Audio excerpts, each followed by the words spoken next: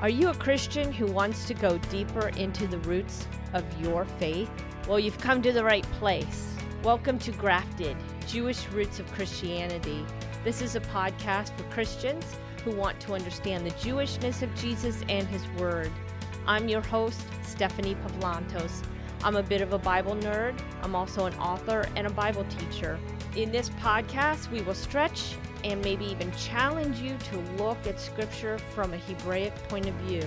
We want to help you understand Scripture through the lens of the Hebrew language, culture, and history. Thank you for joining us. So today I just want to welcome our guest, Lois Tverberg. She has been writing and speaking on the Jewish background of Christianity for 20 years. She has several books out, one of which is called Reading the Bible with Rabbi Jesus. That was a book I read and when I first heard about her. And the other thing I thought was pretty cool about Lois was that we had slightly similar backgrounds in that we were both biologists. She has her PhD in molecular physiology, but we had an interesting conversation just on our biology stuff and our teaching. She taught biology in college and I taught biology in high school and anatomy and all that kind of stuff. So, and then our love for language, our love for the Hebrew scriptures and the Jewishness of Jesus. So I just want to welcome her today to this program because I think that she's got a lot of good stuff to share with us. So thank you for being here. Thank you, Stephanie. Yes, I'm looking forward to talking with you. So one of the things that you mentioned that I read in one of your books was about the whole Greek mindedness versus the Hebrew mind. It's the way we think, the way that we learn even is a difference between the way, maybe the Hebrew way of doing things and the Greek way. And we're essentially, everywhere we're taught, whether it's elementary school, high school, college, or seminary, we're taught in a very Greek pattern, very Greek way. I was hoping, or I was going to ask you to maybe unpack that a little bit and explain those differences to us. Sure. Well, first is that when we talk about Greek versus Hebrew, we make it sound like it's only about language. It's actually more about culture. And the language is actually kind of a result of the culture that's going on around it. About 500 BC, in between the Testaments, the Greeks had this amazing new idea is that instead of just talking about the things around them, like books and chairs and tables and houses, they said, let's talk about ideas about those things. And then we're going to come up with abstract categories. And so instead, here, I'm hitting my table here. Let's not talk about this table. Let's talk about the idea of the table, the table in abstract. And so they spent a lot of time coming up with abstractions and ideas, and they started having to need a new vocabulary to talk about all their ideas. And so, but through that, you start inventing things like geometry and mathematics. You know, you can talk about, first you start with tables and then you start talking about matter and wood and woodenness and reality. And so you're moving into, and you say, and we kind of feel like, oh, that's beautiful and sophisticated because honestly, science is really helpful and it's incredibly useful for understanding our world. And that's kind of the Western Greek brain has been thoroughly saturated in the idea is that we're not that interested in the physical stuff here. We're interested in the great laws and ideas that are going on behind it. Those are eternal things. The Greeks are they're kind of, because they've decided, the Greeks were starting to disbelieve in their gods. And so they decided, well, let's find something else that is as eternal. And ideas are nicely eternal. So there you go. Let's worship our ideas in some way. I would say that's kind of what's going on. And so here's an example. And it's what I should also say is, why is that important? It's a bigger thing than just what's reading in the text. And it's not just Hebrew and Greek. The Western, modern Europe and America, we are the cultural descendants of these thinkers, but much of the world, Africa, Asia, and many traditional cultures around the world are still very, very Hebraic. And it doesn't mean they're stupid, but they tend to understand the Old Testament much better than we do because the Old Testament is much more Hebraic. You start seeing little shifts. Here's an example. There was a Bible translator, I think he was in Papua New Guinea, and he was reading, he's trying to translate where Paul says, love is patient, love is kind. And the language he was trying to translate it in, they didn't have any word where love was an abstract concept, that it's a thing that floats. Love is a verb that you either have, I love you, you have to have a person doing it and a person who's being loved. And so how can you say love is kind? It's like this weird little ghost of something is out there that's this love thing instead of saying, and so what he had to say is, people who love other people are kind people, because he had to make it concrete and talk about people and not just a thing floating around called love, which didn't have any reality until you actually put it between two people. That's there. You see, that's where Paul, and you hear it in John. John is a really more Greek-ish sounding things where you hear about light and these ideas.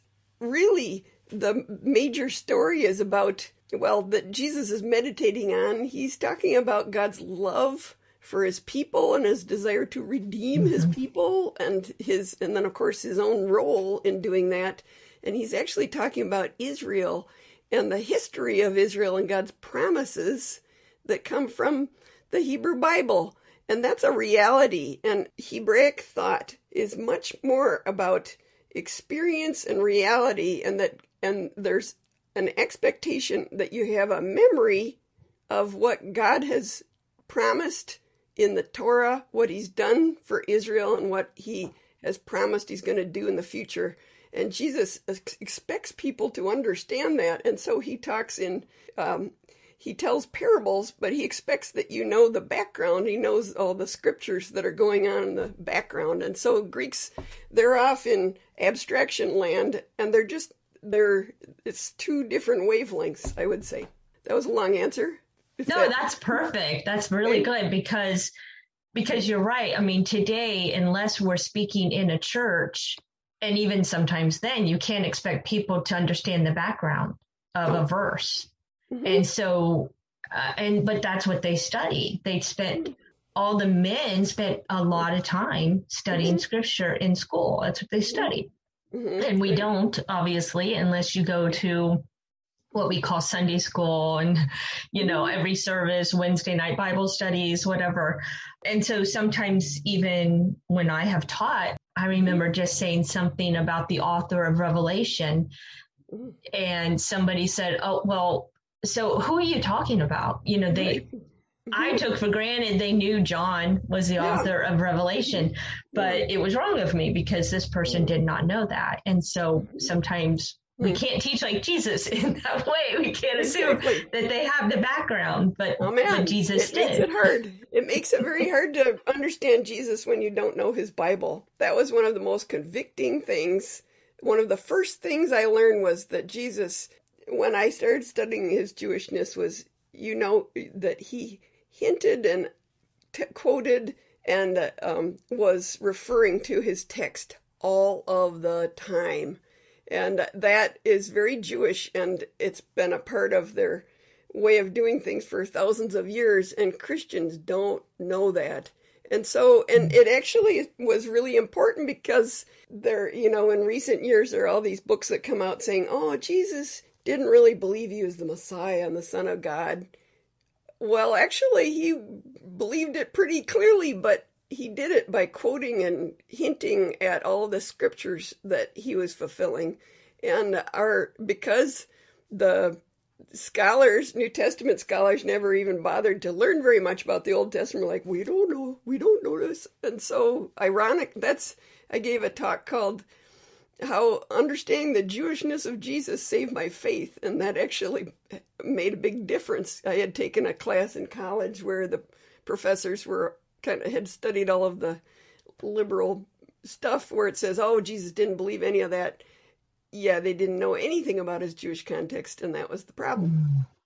It is. I totally agree, because we can go through, and I'm not putting down Bible colleges and seminaries, but we can go and accumulate so much knowledge, but that we don't understand who the person of Jesus, the Messiah, was and is, and understanding what he did. And like you said, I mean, even in some of the Gospels and even some of Paul's writings, you know, unless they're writing to the Gentiles, they explain more. But in some of the, like what we might call Hebrew writings, they were writing to an audience who knew Scripture, who knew the Old Testament. And therefore, they left out some of the things that were like, what? What does that mean? Because I don't understand. So there's gaps. Yep. And it's mainly just from us not understanding, not having the knowledge of the Jewishness of Scripture and the Jewish culture and language. And I read where, because you brought up that how it saved, you know, your faith, learning the Jewishness of Jesus saved your faith. But I read where your opinion and your outlook on who God was very rough around the edges, so to speak. It was kind of this God who was a bit judgmental and really didn't care about your prayers, really didn't care. So can you elaborate on that a little bit? Well, a lot of people honestly say Jesus came to save us from God. And you occasionally hear that, is there's a sense of we love Jesus so much, but we really don't like the God of the Bible, and especially the Old Testament, because he just seems so horrible. And I remember when I was in catechism in high school, we were learning our 10 Commandments, and it says, you shall love the Lord your God with all your heart. And I sat there going, I don't even like him. Why would I love him? I don't know how you... It was like, maybe there's a problem here, is that I love Jesus, but I don't like his Father. But Jesus says, I am the Father are one. Maybe there's a problem. Then the real challenge was when I picked up some commentaries on the Torah, the part of the Bible I disliked the most, that were written by Jewish people who had only known the bad side of God. I'm sorry, I'm giving you all of the... And then I found they love God. They think he's great. And when they read commandments he gave, they say, why would God give us such a wonderful, like putting tassels on your garments? And I would say, oh, that's so legalistic and dumb. I'm so glad I don't have to do that. But then these scholars would say, what reason would a good and loving God have for giving this to his people? And then they would look in the ancient world and they study the context, and they'd say, oh, you know what? Wearing garments with long tassels was a sign of nobility and priesthood. Having blue, the blue was a royal color, of course, and the whole idea of having an ornate hem, you think of like the priests that wore bells and pomegranates. And so it's like telling everybody, you are a nation of priests. And you're putting on a uniform every morning, and it's going to remind you that you represent me. And it's a really profound message, but I'm sitting there saying, well, that's dumb, I don't like it. And they're saying, wow, God gave us such loving ideas and laws. I said, wow, am I missing the point here when I'm reading the Bible the way I was as a Christian? So...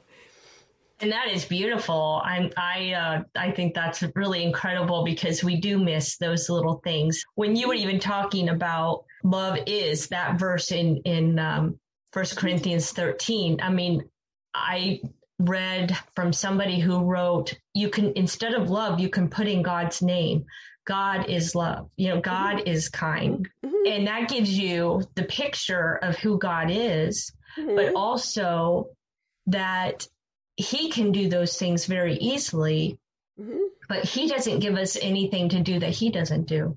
He doesn't command anything out of us that he doesn't already do. He loves us unconditionally. He wants us to love people. He wants us to be kind. We don't see a God of love often in the Old Testament, but if we look with a different mindset, we will see a God of love, and we'll see a God who protected his people because he wanted them to be a light to the world. He wanted them to share about who he was. Yeah, right. And so there's so many layers to the Old Testament and to the Bible. That's right. There really are. It's good.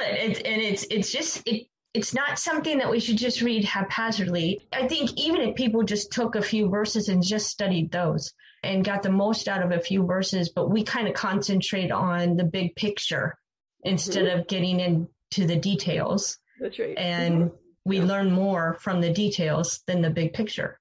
Right. That's right. It's true. There's an assumption that you know the details, that I guess I would say the Greek way of dealing with the Bible is that you reduce the stories to ideas, and then you systematize the ideas, and then you just teach the ideas. And you want everybody to only learn the ideas and don't worry about the stories because you won't remember them anyhow. That's the Greeky way. The Hebrew Jewish way of reading the Bible, what they say is turn it and turn it and turn it again, for everything is within it. And so there is this tradition of, with the Torah, that you read it through every year, and every synagogue around the world is reading through the Torah every year. And you can ask anybody on the street, what's the reading for this week? One of my friends in Israel says that if you get a calendar from the bank and it's a secular calendar, it will have the names of all of the little readings in it, because people just keep track of time that way. That's how we know where we're at, is by reading our Bibles over and over and over. That makes a culture really familiar with the text in a way that we use our brains for everything else. And that's why when Jesus speaks in fluent, I don't want to say, Biblish, he expects you to know your Bible when he's speaking, and then I've been speaking another language. I think about everything else except for what the text is and what God promised. That's a really good point, because we speak everything else. Think of all the, I say TikTok, I say Twitter, this is a whole new language. And to some people our age, it's like, my husband's like, I don't want to even hear it. I don't even want to know about those things. Yeah, that's right. And, but we can speak Bible, we can speak the words of Jesus, and then we can form a relationship out of understanding his word. We form a deeper relationship with the God of the universe by understanding who his son is and his word that he gave us pretty much as a gift, as his teaching. He gave it to us to learn more about him. And we kind of take that for granted. That's right. Yep. One of the other things I wanted to ask you about, because in talking and keeping with the theme of the Greek and Hebrew thought, we also see salvation differently sometimes as the church and as a Western mindset compared to how maybe Paul thought of salvation in the Bible. So could you unpack that a little bit for us? Okay. Well, our general idea is salvation means going to heaven when I die, right? And the general idea is that you pray the prayer, you get saved, you check off that box, and now you just do whatever because you're saved by grace, and thank goodness you don't have to do anything, because that's grace. We never do anything. No, don't do anything. And then when you die, you go to heaven because you prayed the prayer and you trust Jesus.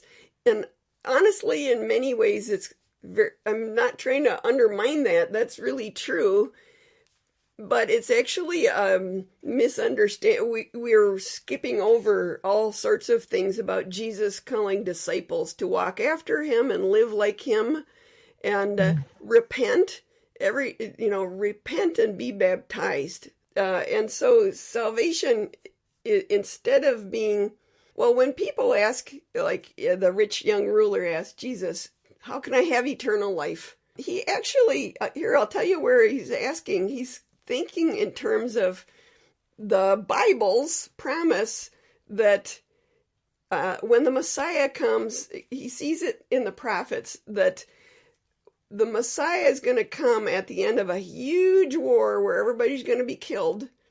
And then the people who are resurrected from the dead will be, the first to be resurrected from the dead will be the Messiah. And he will judge the living from the dead. And the people who are chosen to live in his kingdom will live forever. And then, all the other judgment stuff. And so when they're asking about how can I have eternal life, they're thinking ahead to this future judgment scene. And they're saying, what's going to happen to me? Which is exactly what Christians are kind of talking about. But you hear Jesus pushing back on that and saying, if you want to have life, follow the commandments. And he's saying, don't just think about the very end. Follow and do what I'm doing right now. Let the Lord reign over your life right now. Don't just do whatever you want, hoping that at the end you can skip to the happy part. It's the kingdom of God is over us right now, that each one of us, there's here, if you don't mind me quoting scripture, but I think you kind of have to in order. It says, okay, Isaiah 66, heaven is my throne, earth is my footstool. And what is the house that you would build for me? And what is my place of rest? All these things my hand has made, so all these things came to be, declares the Lord. But this is the one to whom I will look, he who is humble and contrite in spirit and trembles at my word. Isaiah is talking about God doesn't dwell in this temple that you're kind of worshiping and thinking is the ultimate thing. God really dwells in the hearts of people who love and obey and live their lives according to what he tells them to do. And that is really the kingdom of God. And that's exactly where Jesus gets the blessed are the poor in spirit, for theirs is the kingdom of heaven. And it's saying God's kingdom doesn't just come at the end after this big war, boom, and everybody dies, and then God's kingdom is there. No, God is king when a person humbles himself and repents of their sin and follows Christ and is humble and contrite and says, okay, God, now I will do what you want me to do. That would be how I'd explain it now. That's good, because I've read it more than once that as Christians, we kind of just look to the future. We kind of look to the eternal instead of looking at the here and now. And all the suffering we go through, all the trials, tribulations we go through in this life are no different than what Jesus went through. Right. In most ways, he was tempted, the Bible says, in every way, but yet was without sin.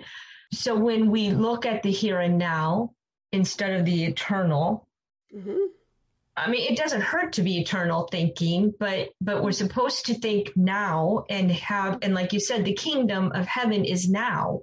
It's in our hearts already. And I think I read where you had said that Paul is talking about sin. And if we're living in the kingdom of heaven right now, because it's in our hearts, then we don't continue living a life of sin because we're already living in the kingdom. Yes, you're saying heaven. You're giving the punchline that I didn't quite get there. Oh, sorry.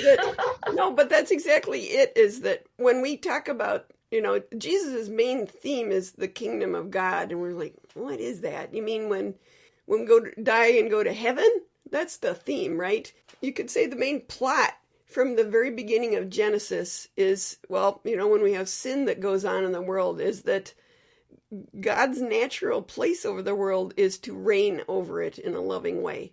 And Adam was supposed to be the king that was the very image of God, and that's what kings thought about themselves. They called themselves, we're the image of God. We are God's very presence on earth is us. And yet, the first teeny weeny little thing, God says, don't do this. He says, I'd do it anyhow. And that was the very beginning of I think I'll just do my own thing. Humanity stopped letting God be king at that point. And the whole rest of the Bible is the question of how does God regain his kingship, rightfully his, and his loving presence that will redeem the world. And that's what Jesus is answering. And really when he says the kingdom is not coming here or there, but the kingdom of God is within you, he means you need to repent and bow down and allow God to reign over you, the kingship of God. And Jesus is, the Christ, the Messiah, that means God's anointed, the anointed king. Jesus is the king who reigns over God's kingdom, and he's proclaiming God's kingdom, and he's reigning over. He reigns over those who accept him as king. So that's why you're trying to figure out, is it all about ideas? No, it's also because there are prophecies about this Messiah, that he's going to establish God's kingdom. But then there's this prophecy about him suffering. And at the end, God says that because he suffered for his people, God will give him the nations as his inheritance. Kings are always given. I've written a lot about kings, and we don't care or even like kings, even though, well, it's kind of an important thing. But there's this, I went to England several years ago, and we went to this display of all of the Queen's stuff that she personally owns. And it's a tradition is that you always give, when you visit a king, you always bring a gift. And kings give other kings these incredible gifts. Well, what God tells the Messiah at the end of Isaiah 53 is, I'm going to give you the nations as a gift. They are now yours. And so because you paid for their sins. And so that's how when we worship Christ, we are worshiping God as king, because he is God's ultimate and true image on earth. We're just kind of then we'll follow up and try to be like him. And then we'll live into what it really means to be God's image on earth as we become like Christ. That's kind of the idea. I'm trying to speak Hebraically to you and tell you the Hebrew way of living, I guess your eternal life on earth is to become the image of God, which is what you were supposed to do all along. That's right. Wow. Mm-hmm. Yeah, there's so much that we leave out, isn't there? I feel like the deeper you go into God's word and into your relationship with Jesus, the more he wants to just show you and reveal himself to you. Mm-hmm. And that's kind of the gift, in a sense, that we get for pursuing him, for following him. He shows us and he teaches us and he reveals more about his heart and his love for us. And I don't think that most of us understand the great love of God is through his son. And like you said, he's a manifestation of who God is. And when we want to do things like ignore the Old Testament or even take it out, I mean, I knew a couple who said, we don't need the Old Testament anymore. And there have been pastors who have said, we don't need the Old Testament anymore. And and then we don't need those feasts either. We don't need all those things that they do. We don't need those. But it's not about legalism. It's about when Jesus talks, I think I heard that one of the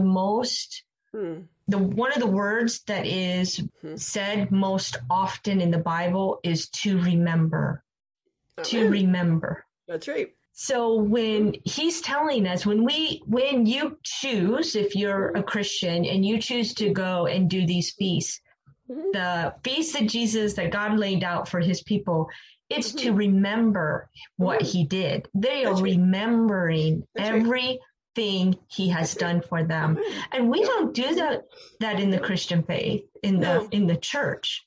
Right. But that's a very Jewish thing to remember. That's right. That's exact. And here I have the greatest illustration. A friend of mine he seminary professor. He says he's a Hebrew professor. He says that the word remember has this idea not just of remembering but acting on the memory. After the flood, it says, "And God remembered Noah, and he dried up the earth." And it sounds like God was forgetting until he was having coffee one morning. He's like, "Oh, I remember Noah." And no. To remember is to know and make real and act upon your memory. And this seminary friend, he said, to remember my anniversary is to celebrate it with great love and passion. And to remember your anniversary in terms of, I just recalled the date, but I'm not going to do anything about it, is incredibly insulting to his wife, who says, "How dare you? You've forgotten." He didn't forget it in his head, but he didn't celebrate it and memorialize it and refresh it and make that memory fresh and new. And so, yeah, God gives the feast so that people can understand, to remind themselves that God redeemed Israel, that God redeemed them from Egypt. And much of the Torah is actually based on, remember what it was like when you were slaves in Egypt. You shall live differently because of how I freed you. You shall set your slaves and your servants and your animals free every 7 days and let them rest, because you once were in Egypt and you never got to rest. And so there's that remember, but then Jesus says, "Do this in remembrance of me," when he gives and so honestly, I think it's incredibly enriching to celebrate the feasts, but I also say it's incredibly enriching to also celebrate the birth of Jesus on Christmas and his death and resurrection on what we call Easter. I am not at all a person who feels like dump the new stuff and only embrace the old. I am kind of sad when there have been waves of I've been around this world of, they call it the Jewish roots, and there seems to be a recent wave of people saying, "I don't like Christmas and Easter," and that's really unhelpful and unhealthy, because those are wonderful remembrances. Praise God, Jesus came, that God walked on earth and came and loved and saved us, and he died and rose again. Wow, that's incredible, but there's more to the story, and so it's fine to add some more to it. I think that's very rich, but I don't agree with throwing away the things that we have been doing. So Right. And we have to make a distinction between the Hebrew roots movement, which is basically saying, if you're a Christian, you need to become Torah observant. And then what we're doing is studying the roots of Scripture, studying the Hebrewness of Scripture and who Jesus was. And it's bringing in the richness of that culture, of that history, because, I mean, their history goes way back further than ours as Christians and as the church. Even as the United States, we are such young people compared to other countries in the world. It's true. And learning about their culture helps us understand, and specifically in this case, learning about the Hebrew culture, and helps us understand Jesus, helps us understand his word. And there's great benefit to it. And I always encourage people to do a Passover, a Seder meal. I just had a meeting with my pastor, and I was like, when can we do a Seder meal sometime and something like that? Because it's, while Easter is, we are celebrating the resurrection of our Savior. But when you look to see in the Passover how Jesus is throughout the Passover, boy, does that give you just a deeper understanding of what he did and the plan for God that God had for him. There's just so much more to learn. in our lifetime, we can't learn all there is to learn that God has for us and that what God has done. And even like in John, he says that there's not enough space in the world for the books that would be filled of what Jesus did. That's right. And in that case, we have eternity to learn those things. What we can learn here on this earth, being understanding that we're part of the kingdom of God and the kingdom of God lives within us, and then going to eternity to learn everything that we couldn't learn here.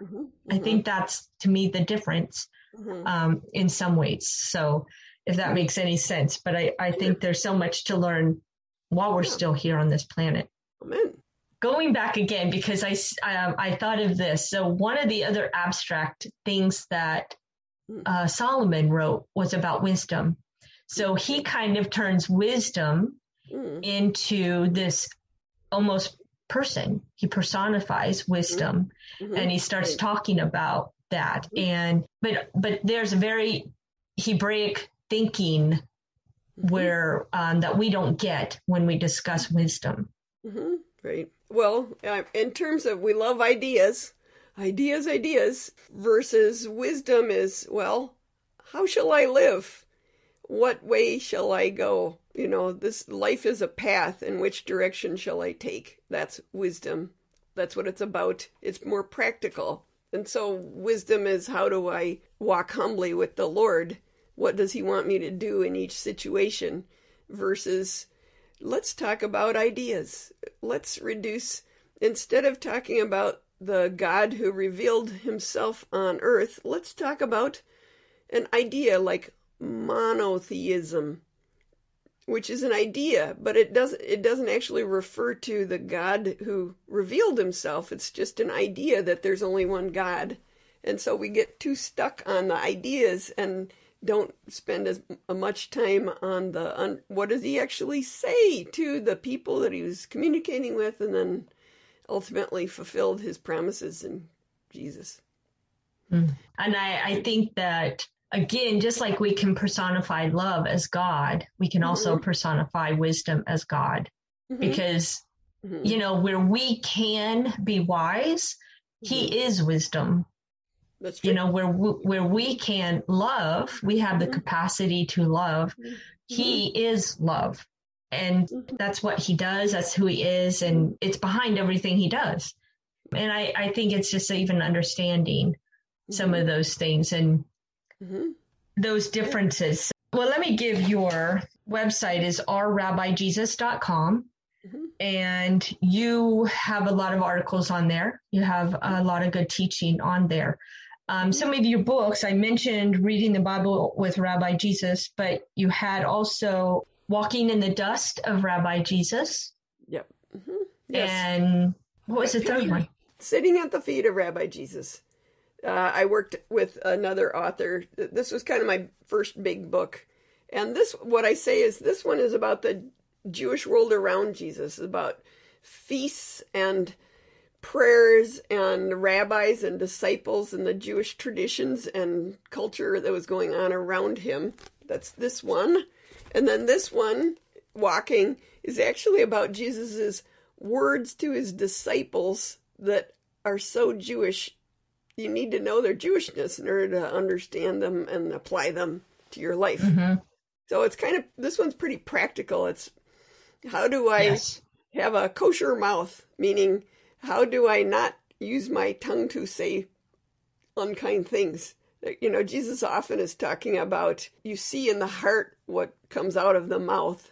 And there's a ton of Jewish thought on that. And so this one's more practical. And then the last one that you're talking about is really, it's more about, well, Greek brain, Hebrew brain, how we misunderstand the Bible by not knowing the culture and the way they thought. And so it's about how the Bible thinks.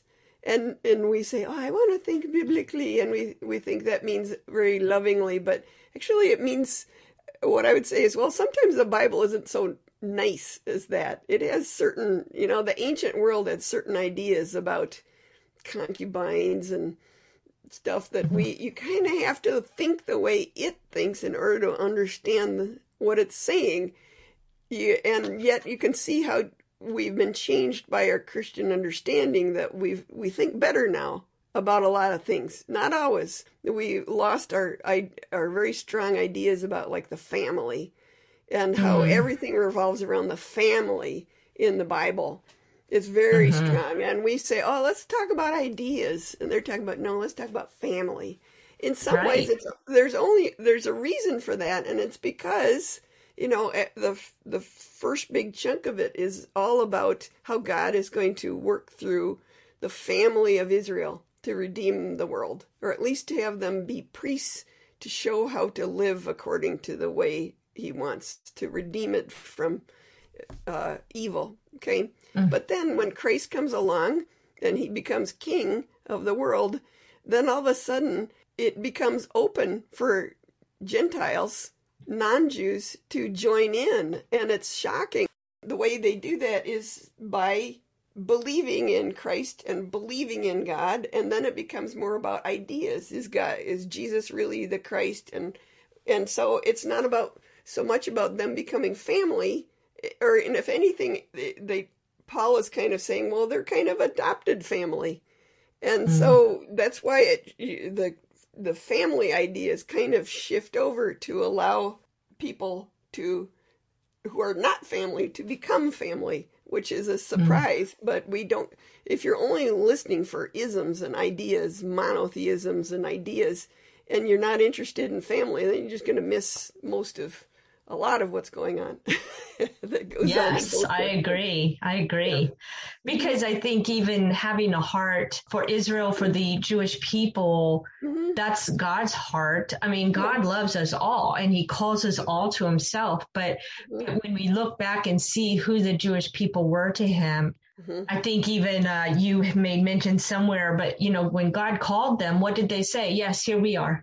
It wasn't just Isaiah. It was, yes, we'll do what you say. Yes, we'll do this and we'll do that. And not that they didn't fail. We all do. Yeah. And they made their own mistakes. But when God said, who's going to do this and who's going to do this? And are you going to take my word out? Are you going to follow my commandments? They were all like, yes, we will. What? Yes, we will. And they had to answer. Right. They had to answer, yes, I will do this. And that's the same thing he's calling us to do today. I mean, when he asks us, are you going to follow me? And we just say yes, but then we don't do it in the way that he lays out. It's really doing an unjust thing to Jesus, but also to ourselves, because we're missing out on the blessings. We're missing out on the relationship. We're missing out on so many things when you're in that kind of relationship with him. And it's deeper. It goes deeper. So... Well, thank you so much. I appreciate all that you shared today. And I've learned a lot from your books and from just reading your articles and on your website. And I just wanted to make sure we threw that out there, because I think it's a really good resource for anybody. And I just wanted to say that you write so simply, let me rephrase that. You're not trying to speak these big words over people's heads and that you have to have some kind of PhD to read your material.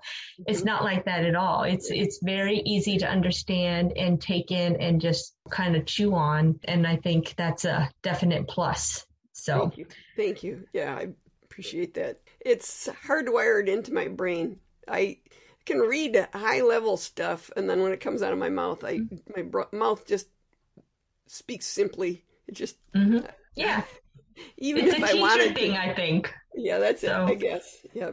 Yeah, because I've often been told you make things sound simple, and but I love teaching, and I see that's probably your heart and your gifting. And that's what you did. I mean, you taught biology, so you've been teaching in different ways, and you still are. So you just changed your subject matter. Oh, man. That's right. I do. People say, do you miss research? And I say, oh, I do a different kind of research. So that's right. Different and somewhat more useful to a lot of humanity than some of the things that I was doing before. So. It's about heart knowledge, not just head knowledge anymore. Yeah. So, so thank you so much, and I appreciate you being here and talking with us. Sure. Thank you.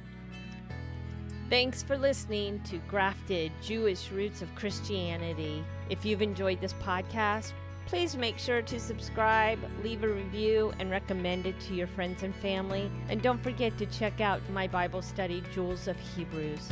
That's all for today. See you next time.